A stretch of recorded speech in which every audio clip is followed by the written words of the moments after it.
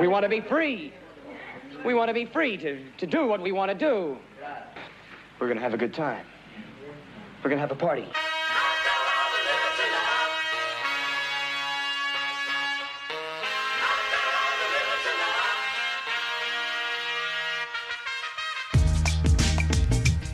Hello, you are listening to episode 2 of Yes Cast, and today I am with Gavin Lundy, Rory Steele, and it's me, Rhiannon Spear. Right, Rhiannon, Gav, today we're talking about yesterday's general election results.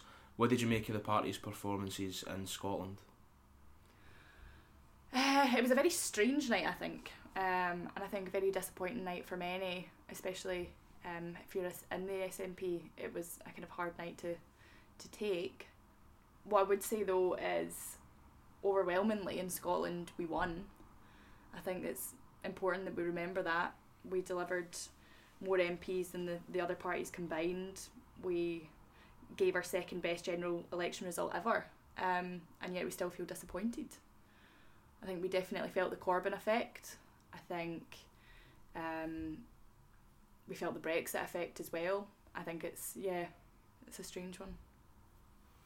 Gav? Aye, it was strange, very strange. I was particularly interested in how Labour performed and what we've been calling the Corbyn bounce, and I would really put it down to being the Corbyn bounce. I wouldn't put it down to, as Kezia Dugdale said, Scottish Labour's unionism. I don't really think Scottish Labour voters have really any interest in that. I think they were connecting with Corbyn's radical manifesto. And I really hope Labour in Scotland realise that, because for me, as a young person involved in politics, that's genuinely exciting for me, and I see far more in common with Corbyn than I do with Kezia Dugdale at the moment. And I would much rather to see an alliance, with the SNP trying to do some beautiful things down in Westminster with Corbyn. But I think Scottish Labour really need to realise that very quickly. Yeah, I think one of the most interesting points that I've saw being made is that even though the SNP have less MPs, they're far more important in Westminster, because really, they're going to really make the difference in ways that they didn't have. Obviously, in the last 2 years, SNP MPs have done amazing things down in Westminster, but now we're going to make the difference in a lot of votes. And I think we have a lot in common with Corbyn's Labour as well. Just on the fact about Scottish Labour using this as a sort of argument for against another referendum, I saw on Facebook there was like a group of Labour activists in Lanarkshire, and it was 4 activists, and basically they were taking a photograph, and it was like, we all voted yes in 2014 and we're voting Corbyn this time. Yeah. So even amongst a lot of the Corbynites in Labour, in Scottish Labour, they still back independence. They would still vote for independence over staying in the UK. So I think a large part of what it comes down to is the votes that we lost to Labour, and particularly in the Central Belt and the Lanarkshire areas, in Glasgow for example. It is that Corbyn effect where people are basically warming to him. A lot of these traditional Labour areas are warming to Jeremy Corbyn's his rhetoric and his policies. But in those other areas where the Tories gained, I think that's just essentially a galvanisation and a continuation of the Tory performance in the recent elections. And that if we look at the SNP as a whole right now, where they are, after 2015, it was always going to be completely impossible to repeat 56 seats. It was just a perfect storm that allowed the SNP to achieve so much. But what has happened now is that because the SNP for a long time had replaced Labour, and still do, I think, as the party of social justice in Scotland, is that sort of ideas don't actually fit within a lot of these more rural conservative seats, where it won't go down. So there's been a realignment where the party heartlands used to be in these rural areas, especially in the north, and it's now moved to the Central Belt because that's where Labour's heartland was, and we've filled that role. We're quite an urban party now, and I think our party did kind of change last night in terms of what we would understand to be your stereotypical SNP supporter. I think you're absolutely right. I think for me, the Yes movement's always been a movement. I think if my Twitter timeline's anything to go by, I hate people who make political predictions off our Twitter timelines, but a lot of people from the Yes movement that I know voted Labour yesterday. Yeah. They did, and that's undeniable.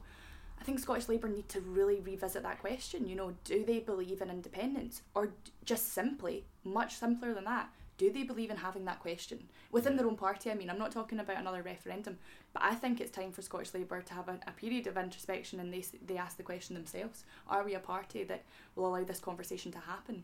Yeah, but that's never going to happen. Because I mean, if we were to sit down and list all the candidates that stood for Labour in Scotland, you'd clearly see that a lot of them were avidly against Corbyn. Yeah. And I think there was a bit of cognitive dissonance in a lot of people because they realised that Scottish Labour isn't Labour, but they wanted to support Corbyn. And I think people need to realise it wasn't a presidential election. Yeah. It was based But on constituencies. just because those people support Corbyn, it doesn't mean they would be opposed to independence. Oh no, It I seems don't to be a lot of the people who I think are that's in what I was- Labour supporting independence, who are in Labour voting for Corbyn, are people who also support independence. Aye, I mean that's not what I'm saying. I'm saying that if Scottish Labour was to ever soften their stance on independence, it would involve a lot of entrism and stuff to actually turn that But over you're the way you're Corbyn starting did. to see that though. You're starting to see I like think a it's lot. already there. Yeah, a lot of the Corbyn elements. Like I think 20 of the 59 Labour candidates were Corbynites. So they are, and they're also, I've heard that they're close to taking over the Scottish Executive Committee of Labour. Wow. So I mean, you've actually got a situation where That's the interesting. momentum candidates, the Corbynites, are beginning to take over Labour. And so that's so exciting for the rest of the UK now. Yeah. So exciting for the rest of the UK, because what we've seen in the mainstream media for the past 6 weeks has just been an onslaught of this country does not like Corbyn, this country will reject everything that he stands for, and we didn't. We absolutely didn't. And I think in the face of that, to get the result that he did. Yeah. It was a good. He defied expectations, but at the same time, like he did lose, and that this is it's sort of like half glass full, the way a lot of people are looking at it. And it is good. It's good to look at how well he did, considering the circumstances that most of his party were attacking him day in day out for well over a year, and that the media were just completely against him. So given all that, he has done extraordinarily well, but he has also lost. But here's the thing, Corbyn lost, but so did May. She lost her mandate. She brought this forward to get a mandate for a hard Brexit, and she's lost that mandate. And, you know, just before we sat down to record today, we're hearing May is going into an alliance with the DUP, which...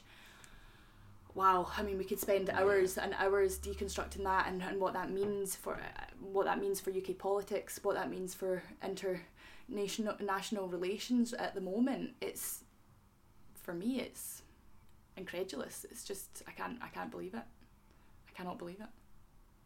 I think as well, if you look at actually what sort of effect the DUP might have on basically the UK government, Theresa May's already said that she wants to get rid of the Human Rights Act. Yeah. So she said replace it, but it's going to be replaced by an extremely watered down version.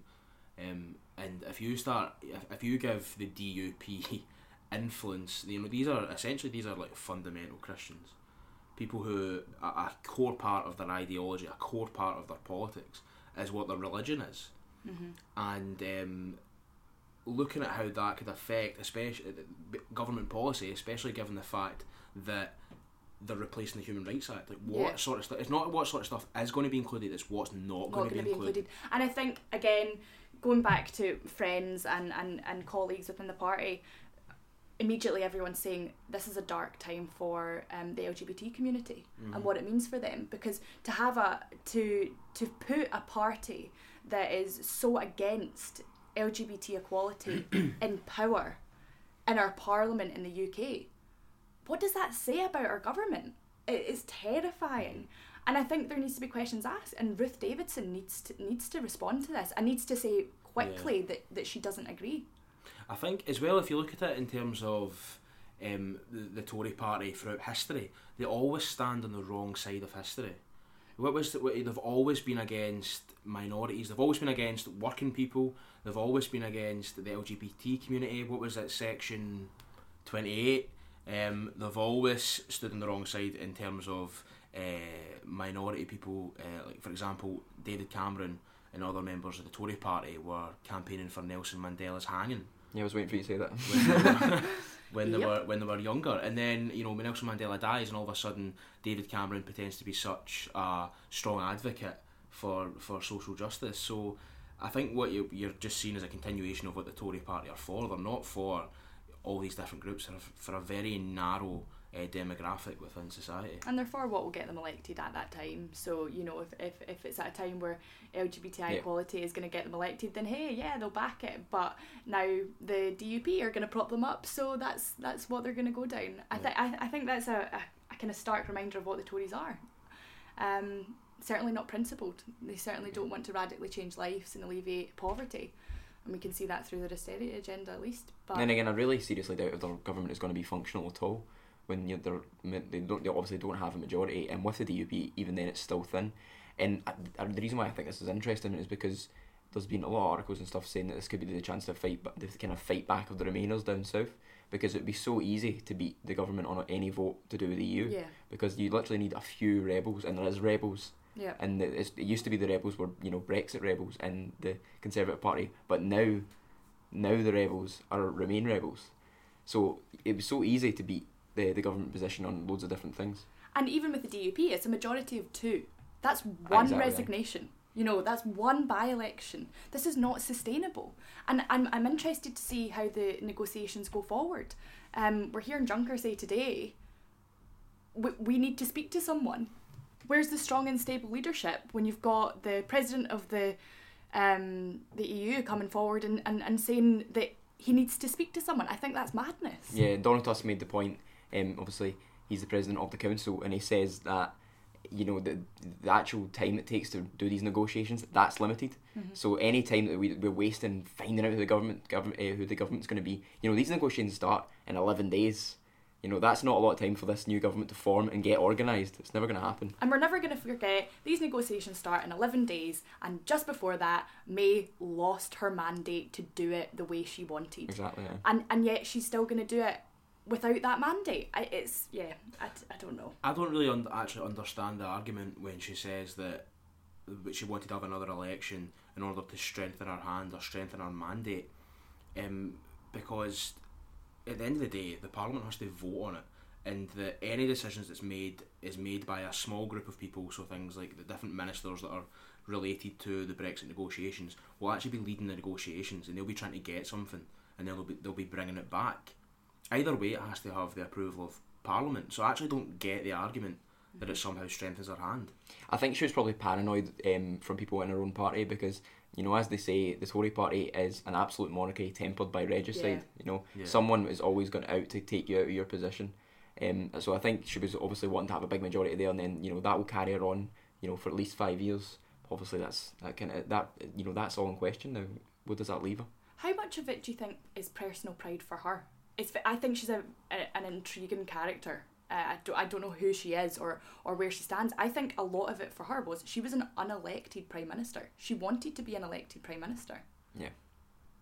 Yeah, and judging from Theresa May's kind of language and the kind of language that the Tories were using during the campaign, they seem to be making this kind of grab for a kind of vague populist democratic absolutism, which has been totally kind of rejected at the ballot box, because she really wanted to have absolutely no opposition within her own party, but also in Parliament. And even on the media level, which is what makes it even more dangerous. The British public have rejected that, and I think that's something that we need to recognise. But what she's got is, instead of, you know, you're kind of saying about consensus, what she's got is the exact opposite. I mean, there's not even consensus within the two political parties now, Labour and the Conservatives. We're pretty sure that we're going to see a leadership race in either one of them. What do you think are the chances of seeing a leadership race in Labour or the Tories? There's definitely going to be one in Labour, just for the very fact that Jeremy Corbyn, even though he did make huge gains and did a lot better than people expected him to, the Blairites will be sharpening their knives. They'll use it as an excuse to say that there's a time for a change in leadership. I think Jeremy Corbyn will stay on, and I think he should stay on. Mm-hmm. But if it does come to a leadership election and Jeremy Corbyn, I don't know, say by some freak occurrence, his name becomes mud, I think momentum are too big in Labour now that they would have another candidate lined up to be the left wing candidate in the race. Yeah, I suppose I have kind of 2 points on that. I'm not convinced that the Blairites are, quite ready to stab in the back at this point, because if you actually look at what Alistair Carmichael have been saying, and then even people like Ed Miliband, they've all actually been really happy with his performance in this. Whether that means he'll stick by him, I don't know. I'm not going to make any predictions. But like further to that, part of me thinks that the one problem with the momentum movement, and you kind of see it to a lesser extent, I think, in America with Bernie Sanders, is it kind of is a bit too much about one person, and I worry. And this is a genuine worry coming from empathy for leftists in England, that they've put all the stakes on Jeremy Corbyn, and if he makes a mistake or goes wrong, then, where's the next person coming from? Yeah. It's all about succession. Where is the next person coming from? And I think that's a question that every political party is asking themselves at the moment, including us. What Labour MP has, Jeremy Corbyn's voting record, and being on the right side on a lot of different things, but has qualities of leadership. I don't know. Yeah, I can't answer that. Yeah, I can't answer that. I mean, in terms of people in momentum, I know that the likes of Rebecca Long Bailey has been suggested. I've saw a lot of stuff about it, about all these different people who would be sort of in the running, but a lot of the people you don't actually like. There's a lot of the things we forget is there's a lot of Labour MPs. There's a lot of them who are in the party that you just don't know. You don't get the same exposure. Exactly. If you're in Scotland, because we've got a lot fewer MPs and MSPs, that we tend to know more of them. But the likes of Jeremy Corbyn, had any of us heard of Jeremy Corbyn before he ran for the leadership election? Yes. I mean, yeah, I'd heard them. Yeah, I'd heard of him. Really? Hillary Benn and Aye. that kind of socialist Labour. Yeah, definitely heard of him. I'd never heard of Jeremy Corbyn, but I'd heard of other ones like John McDonnell, and it seemed to, and Diane Abbott. Diane Abbott's a famous one, but I think Jeremy Corbyn, he has always been there in terms of the Iraq War and things like that, but I don't think he's had anywhere near amount the same exposure as the other left-leaning people within Labour. Maybe not our generation. I think my mum would definitely know who he was. I think my grandfather definitely knew who he was. Yeah. Maybe not our generation. I think this is probably emblematic, but like the only reason I ever knew who he was is because I was reading some books and some old articles about Nelson Mandela, and he was somebody that always came up as being a vocal supporter. And even at then, he was always just cited as being a backbench MP. He was never taken that seriously, but that's the only reason why I recognise his name. When I heard he was going for leadership, I was like, it clicked in my head. I was like, oh yeah, that's that guy. But for us, like, you need to remember is that we're a very, we're weird. Sad. We're weird. Yeah. That politics is what we do day in, day out. For your average voter, for your average person. Oh, I suppose I'm not trying to refute that point. Yeah, sorry, if you meant that, then absolutely. They're not going to know who he is, but they'll know who other people like Tony Benn, and Hillary Benn is very unlike his father. Did I say Hillary Benn before? I think you did. Obviously meant Tony Benn. So compared to these figures, so I can't actually see, like you say, who would replace him, but there's always these people who are waiting in the wings. There's always these people who are ready to come forward. The only reason why we don't know who a lot of them are is because there's so many of them. Yeah. Can we make let's like just for fun really, if Theresa May was to resign tomorrow, who do you think would run? Boris Johnson. Who do you think would run? Boris Johnson. Who do you want to run? Definitely not Boris Johnson. Definitely just no one. Yeah. That's it. Anyone but Boris. Yeah. Aye. And I think Boris Johnson would go. Andrea Leadsom might be Amber Rudd as well, maybe. Would she do it again? I don't know. Yeah, I don't know. I don't know. I think after the last one, she kind of, I don't think she covered herself in glory No. with her last performance. I think she came across as quite incompetent, and that she's probably never going to be leader, and I doubt she'd run for it again. It's like you're describing me. It's literally like you're describing me. Thinking about who would go for it. I mean, you still get Philip Hammond. I don't know. Well, apparently he's, as we discussed this, is apparently might be getting the chop from the cabinet. Yeah. Aye. That reshuffle will be funny, and again you'll be looking into that reshuffle for indications of exactly what kind of party they're going to be. It's a scary party in bed with the DUP at the moment. Weirdly though, I quite like Theresa May being the Tory leader because she's so incompetent. Yeah. Like that's it's quite fun watching her No. fail miserably on a regular basis. Like today, that speech outside 10 Downing Street, where she basically just repeated her election, the first official election address she did. No questions, unable to think on her feet, unable to answer the public, just completely Yeah. incompetent. And like Theresa May's airtime and then the value of the pound are like inversely proportional to each other. It's like the more time, Actually. the more time she. No, I'm not making that as a claim. No, but I'm saying the more time. I think the more you see her on TV, the more likely there's going to be some sort of trouble in Britain, which is going to make her pints and holiday more expensive. Which makes you think who's actually running the Conservative Party. You know, how much power does she have? Because power and control are not the same thing, as we know. You know, is she just a puppet that's being played by the wider party to get us through this horrific time, and then she's going to be chopped at the end of it? Who knows? Who knows? But just on the front of the election result, obviously with the SNP, we lost 21 seats. Was it overall? Was that the final tally? What are we on, 35? I think we're on 35. Yeah. You were at the count. Glasgow count, yeah. How did that go? I mean, obviously in Glasgow it's incredibly bittersweet because we did win. We lost Anne McLaughlin, who, I mean, I know Anne McLaughlin through the work she does, the She's localised campaigns that she runs. She's just was an incredible MP, and I think, I don't know what happened there, but I think we can put it down a bit to Corbyn. But we did return everyone else. Chris Stevens is in, Alison Lewis is in, David Linden, former YSI convener, and young guy, just brilliant. Do you know what I would say? If anyone, I don't know if you can watch it, but the speeches that were delivered last night were inspiring to me.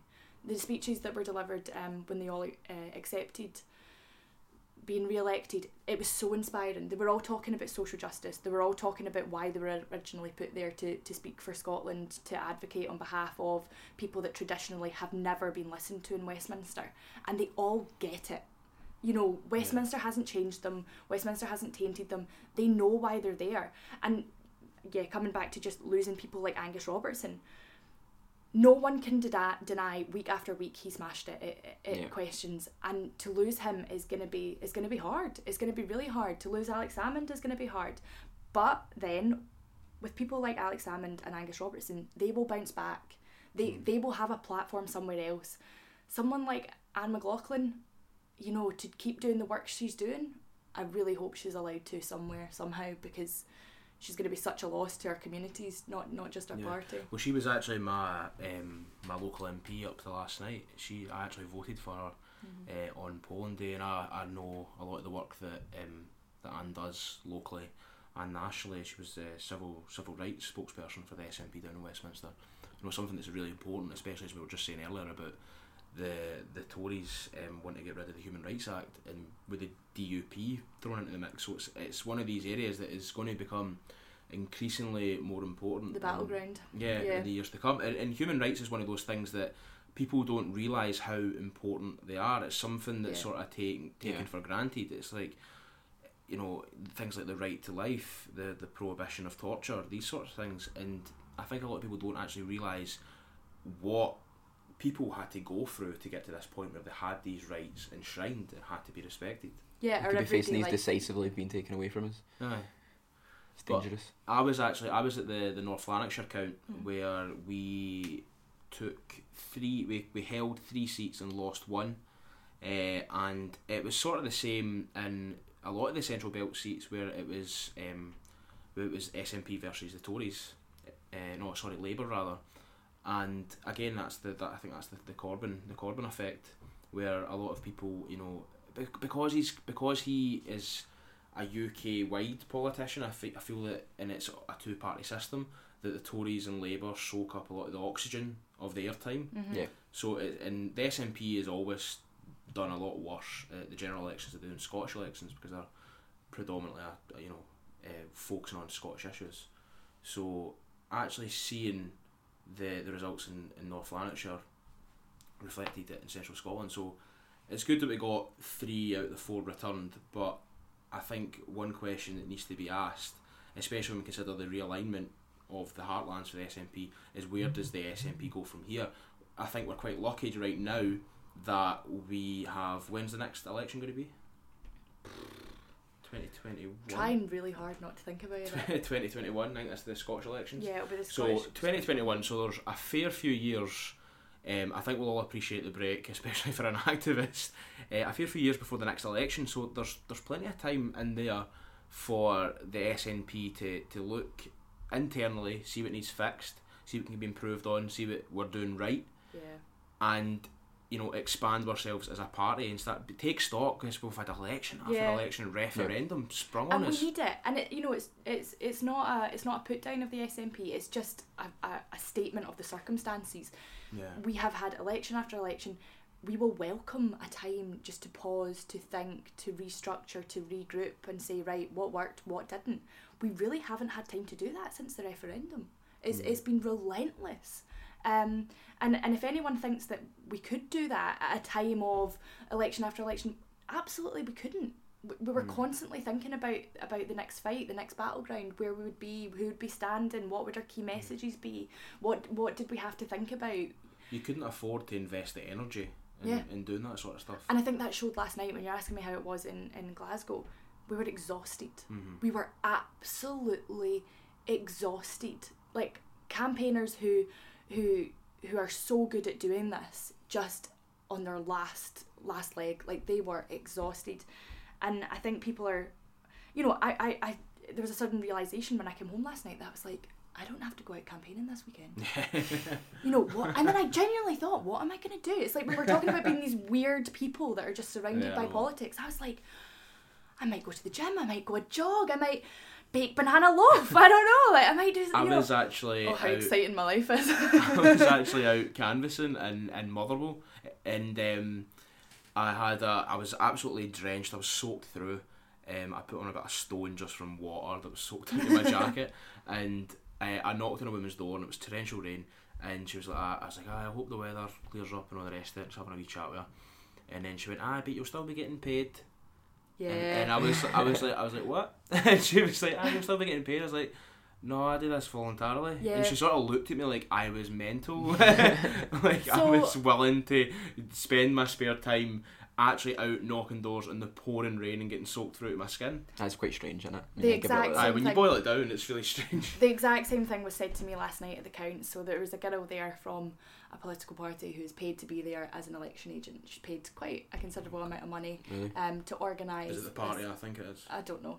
But she's paid a considerable amount of money to be there as an election agent. And I don't know how many candidates they have per election agents, but they pay them. And I kind of said in passing, we do this for free. And the look on her face where she realised that we were there out of our own time. Yeah. We've got no incentive to do it other than, to put strong people down in Westminster. Yeah. That is our incentive. We're not driven by money here. We're driven by making sure that Scotland's voice is heard and we have progressive policies for Scotland.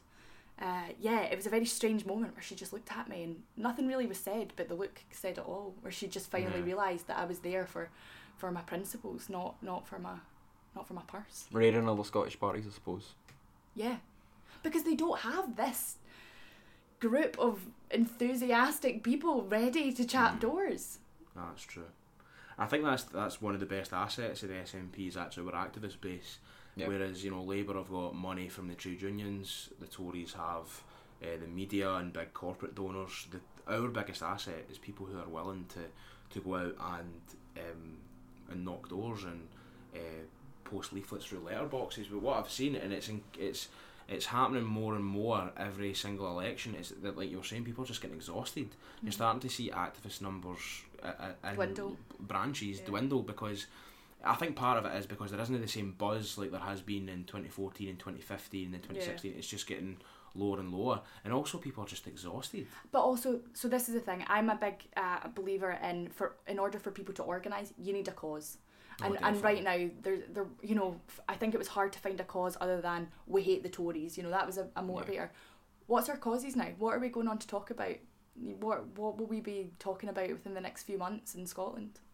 I think, personally, what I think we should be talking about is more powers for the Scottish Parliament. Devolution. I think we've got that you've got that if you're starting to get a lot more left-wing influence in the Labour Party, you've got the Greens who are there, and you've got the SNP. There's a lot that can be done there in terms of what we can do in Scotland to change things up here, and I think the party has done that to a large extent, and I think we can now look forward, and like we were saying, how we've got a lot more time to talk about policy now. We've got a lot more time to talk about things internally. So some of the things that the SNP youth are doing, like talking about raising the age of armed forces recruitment to 18, looking at the TIE campaign, inclusive education for LGBT people, the guys of which we're hoping to get on the podcast soon.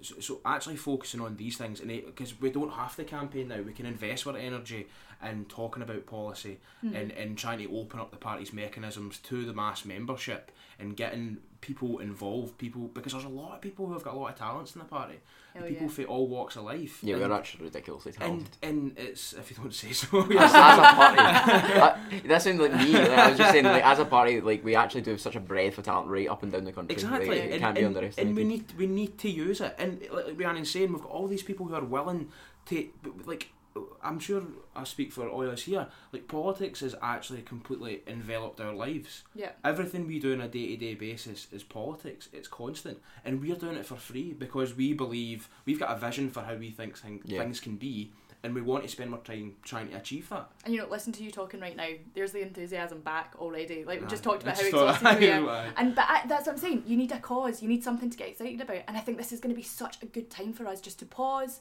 take a breath, say, great, election's over, and now let's get back to policy, let's get back to what we believe in, let's get back to changing lives and making our society the best it can be. I am so excited. Aye. Yeah, and also given the fact, as we were saying, like with the kind of wafer thin majority that Theresa May has down south with the DUP, we can actually make big differences down south. Yeah. In a way that we haven't been able to do in the past. So progress up here, and halting the march of Theresa May down south. I think one of the things that, and it's always really, really irritated me about British politics in particular, is how, especially in Scotland, how tribal things can be. I feel like after the 2014 referendum, there's this tribal mentality has just increased so much. I think any party, if they can find common ground with other people, should be able to work together to develop those ideas. I don't think it's helpful to be extremely partisan. And basically, things like education. I think in Finland, they all the parties sit down together and they have an in-depth discussion about education, because it's just one of those things that everyone agrees that all of our children need to be properly educated. Yeah. So I feel that, especially in the Scottish Parliament, when you've got a voting system where it's near impossible to get a majority, it was specifically designed that way. Yeah. Can you see Scottish Labour moving beyond that partisanship? Well, this is the thing. Scottish Labour is very different from Corbyn's Labour. I think Corbyn's Labour would be more than happy to work with the SNP. Yeah. I think Scottish Labour less so. Yeah, because I think in the Scottish Parliament we're still going to have a lot of polarisation. I think we're still going to have Scottish Labour opposing us for the sake of opposing us. Aye. The problem is a lot of the people. But we have a majority. A lot of the people, with the exception of a few others in the Scottish Labour MSP group, most of them are like sort of Blairite. And a lot of the, it might start to change. New Labour. Yeah, and if you look at like Kezia Dugdale's probably going to be claiming today as a great victory for Scottish Labour, aren't I great? It was Jeremy Corbyn. Yeah. Kezia Dugdale had absolutely nothing to do with and it. She all of a sudden loves Corbyn. The thing is, she wasn't claiming it as a victory for Scottish Labour on the basis of radical progressive policy. It was based on Scottish unionism, was what it was on, and that's just not true. She doesn't understand her own base. True, yeah. I was actually walking out of the North Lanarkshire count last night, and I won't say his name, but I overheard a senior Labour politician basically saying Corbyn won us that. Corbyn won us these seats in Scotland. Yeah, you've seen big swings to a few Labour candidates who were actually actively working against them, and we covered that before. But I think we should take stock of that.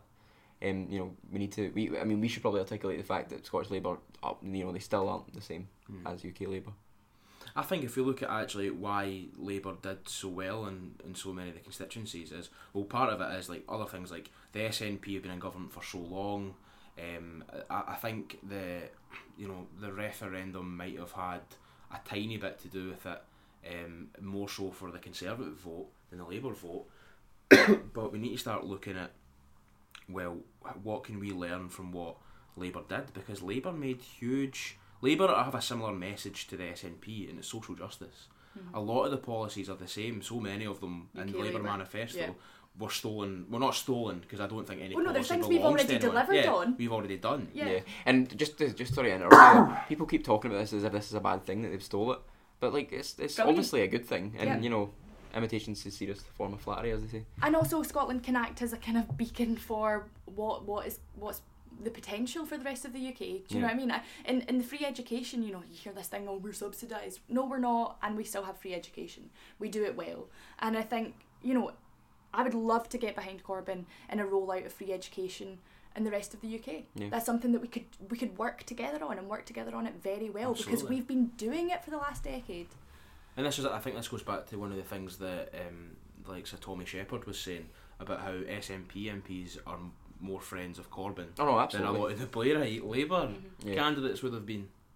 So it's actually a situation, and this is going to pose a problem for the SNP, because we've got two competing parties who essentially have the same message fighting over the same seats. So it is going to be you know, a real battle between it, because if Corbyn stays on or if he doesn't, and a momentum another leader comes in, then that message is still going to continue. It's still going to be something that we will have to deal with. There's two differences I would kind of identify between the SNP and Scottish Labour.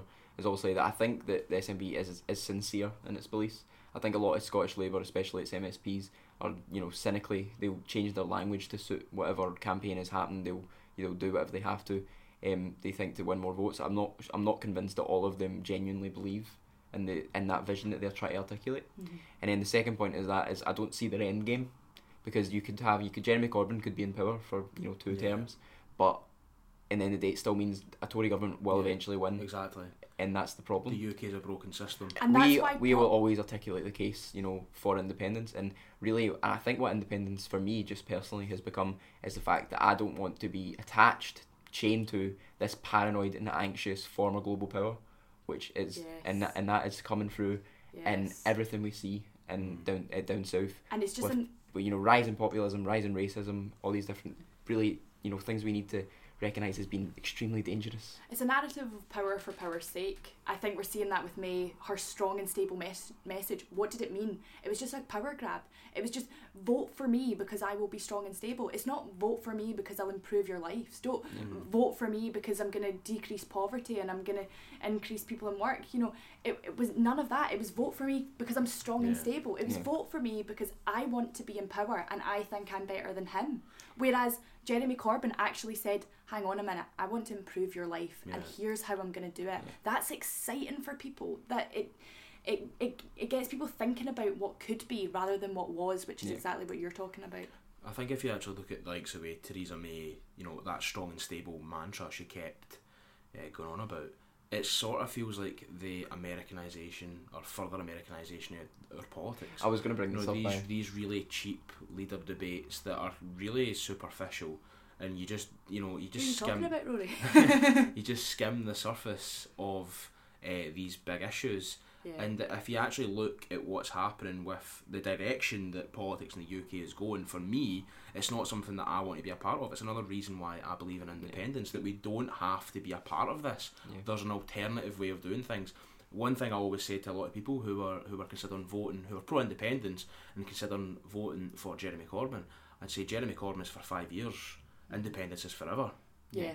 Absolutely. I mean, it comes back to the principle that, you know, Scotland as a country should be independent, and, you know, that's what it comes down to. It seems academic when you try and discuss it with people, but the thing is, that is a principle I think to live by.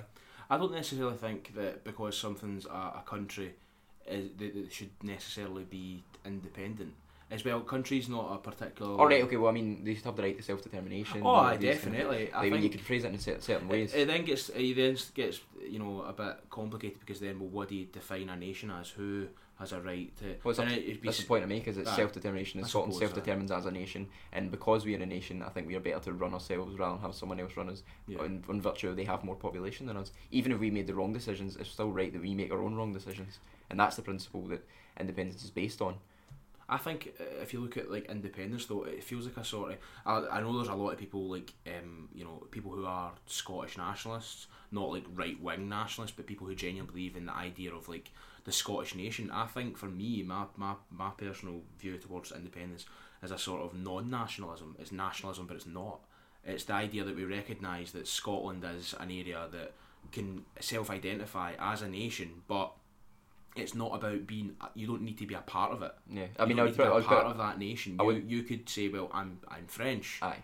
And you'd still, you know, aye. But I would multinational. Yeah, I would clarify by saying I'm talking about nation as a unit of complexity, as a unit of organisation in the world.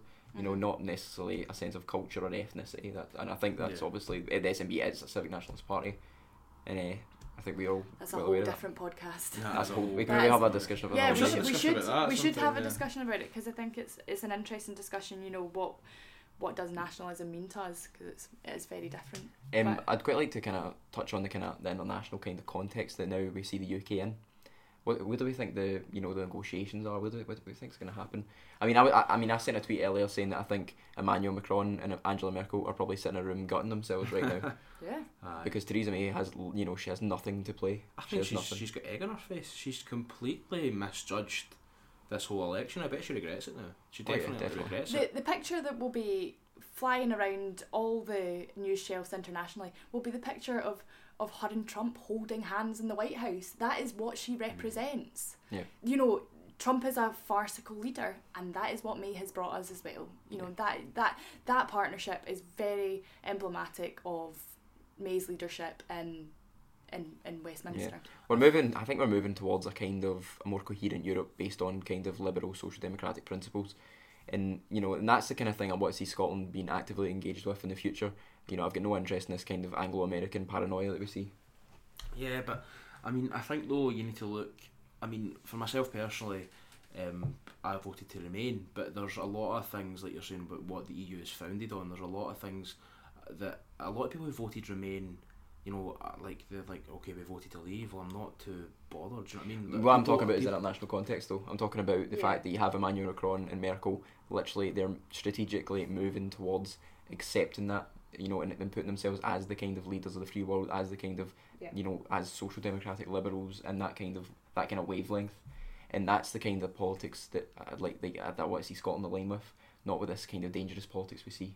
I think even then it's not enough. I think the reason why we're in this situation where we're having the likes of far right views like UKIP and the Tory party going to the far right, and why we're having Labour going polarising to the left, is because of this sort of soft middle of the road politics that is causing a lot of people frustration. This idea that we'll have neoliberalism and then we'll have a small welfare state. That this is the reason why we're in this position, and it's not going to be sustainable. I mean, you seem to be confusing what I'm saying with neoliberalism. What I'm saying is, but what they're offering is that they are offering that they're not offering.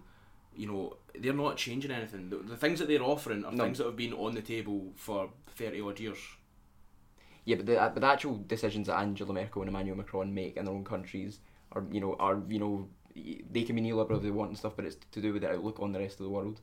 And if you have people like them standing up for kind of Enlightenment values, and that's a positive thing. There's no dressing that up. You can't. I mean, I think every country has its right to self-determination, to choose its own government, to choose its own leadership. But that's the point I make, is that I want to see Scotland align with a kind of a European-centred kind of based on those kind of principles, rather than what we've seen America being really paranoid and UK being really paranoid. I think you're looking at one aspect of one of the things that they're offering. But I'm looking at this. I'm looking at this in relation to the last night's result, and how Theresa May has lost her position in relation to the European Union and to Merkel and Macron. I totally get it that the EU isn't perfect. I completely get that. But I'd rather be holding hands with Macron and Merkel than Trump. I'd rather be in there influencing, rather in there saying, okay, maybe let's try something else other than the neoliberal ways that you've been spreading for the past 30 years, like Gav said. I'd love to be able to do that. We can't do that while May is pursuing a hard Brexit and creating allies with Trump. Yeah. I mean, and I suppose as much as what it's to do with policy and values, it really is to do with geopolitics as well. Yeah. And who you're aligning yourself with in an age when America is becoming more inward looking. Yeah. Because you don't want to be attached to America and in the UK when they're becoming more inward looking, especially in a world that's becoming more globalised, and there's nothing much you can do to stop that. Well, this has been going on since the 1980s, that since like the rise of the new right. Like, I feel like the new right is, or as they like to call themselves, the alt-right, which is just a complete smokescreen for what they actually are. It's been happening since the 1980s, and as you were saying, America is becoming more inward looking. Look at the UK, it's becoming more inward looking, whereas you're saying Macron and Merkel are more of an outward international perspective. Yeah. There is these two competing ideas of, you know, sort of statism and internationalism, and I feel that I don't necessarily think all aspects of statism are bad. I think there's a lot of good things, like protecting your local economy, but I think how it's been utilised by the far right is they take working class problems and apply right wing solutions. Yeah, I mean, it's also the context, like the right, not even just the far right. I mean, it's in the UK and in the US are kind of, they're wanting to implement this in a hostile context. Whereas I'd imagine, you know, a left wing government in the UK would implement these decisions in a way that was pragmatic and, you know, based on consensus. So, I mean, and that really comes back to like what Scottish independence is. It's outward looking. And that's definitely. And I want to see Scotland playing its part in Europe and in the wider world, trading with the rest of the world, working together with people who want to work with us. You know, people in Theresa May's government, and that they cannot say that. Yeah, I feel they're diverting their anger towards the wrong people. They're diverting it towards immigrants. They're diverting it towards someone who isn't us. There's the enemy out with us. There's just you them. know, at first, you know, it was the communists during the Cold War, and now it's terrorists. These are the these are the bogeymen who are coming to get you. Don't get me wrong, terrorism does pose a real threat to people. I was in London when the attack happened in Parliament. Yeah, and so it is a threat, but it's like people are diverting their anger towards people who actually have no reason to do with absolutely nothing to do with the problems that they're experiencing. Where they should be diverting their anger and their frustration is towards people like the Tories and the people who they represent. The big business owners who are the real reason why wages haven't increased, why services are being cut and privatised. I can't remember what was that sticker I saw.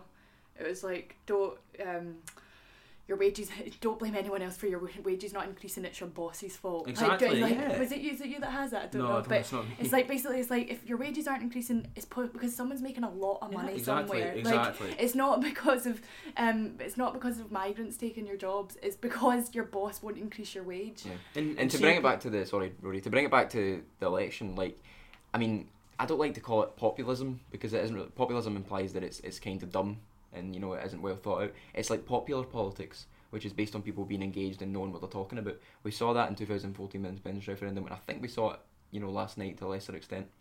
And I think it's a positive thing. Yeah. I'm excited about moving forward, talking about policy, and I think this podcast will be a kind of great platform to talk about all those things that we've just said that we're going to get excited about. So I'm looking forward to recording more in the coming weeks and months about our vision for Scotland, our vision for this chaotic time and what's going on. Yeah. Well, that's the thing, is we're in a real period of instability where anything could really happen, and it is a good time for, you know, for radical things to happen, radical change and radical policies. So get involved. Get involved. Sounds like a good place to end things, eh? Brilliant. So we'll finish with a wee reminder that YesCast is brought to you by the members of the YSI, the Young Scots for Independence, the youth wing of the SNP. This week's episode was recorded by Gavin Lundy, Rory Steele and myself, Rhiannon Spear, and produced and edited by Gavin Lundy.